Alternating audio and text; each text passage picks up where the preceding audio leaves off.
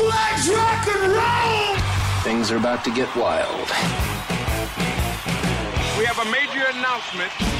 Right, start the countdown. Triple M's Gig Review. Hey rockers, this is Ro with another Triple M Gig Review. Two legends of rock joined forces on Saturday night when Def Leppard and Mötley Crüe took Sydney's Giant Stadium by storm during their joint world tour. As co-headliners, the bands have been swapping opening spots, and on Saturday, Def Leppard was up first, kicking off with Take What You Want, followed by Let's Get Rocked and Animal. The fans were loving it as Joe Elliott proved he is still a dynamic stage presence.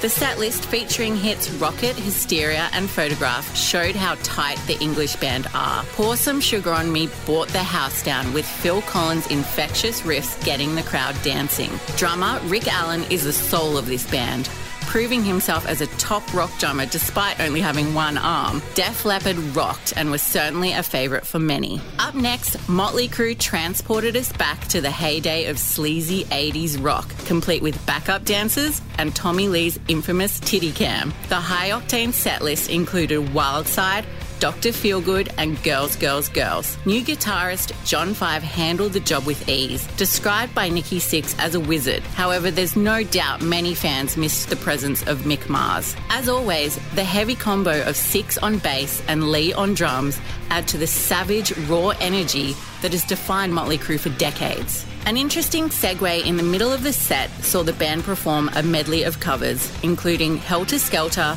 Anarchy in the UK and Fight for Your Right. Vince Neil's vocals lack some of their former strength, pretty normal after a lifetime of hard living, but it's undeniable that the band's chemistry wouldn't be the same without him. Ending the epic night with Primal Scream and Kickstart My Heart, Mötley Crüe had everyone fist pumping and ready to hit the nearest strip club. This has been Ro with another Triple M Gig Review. For more gig reviews, artist interviews and all your favourite podcasts, keep it here on the Listener app.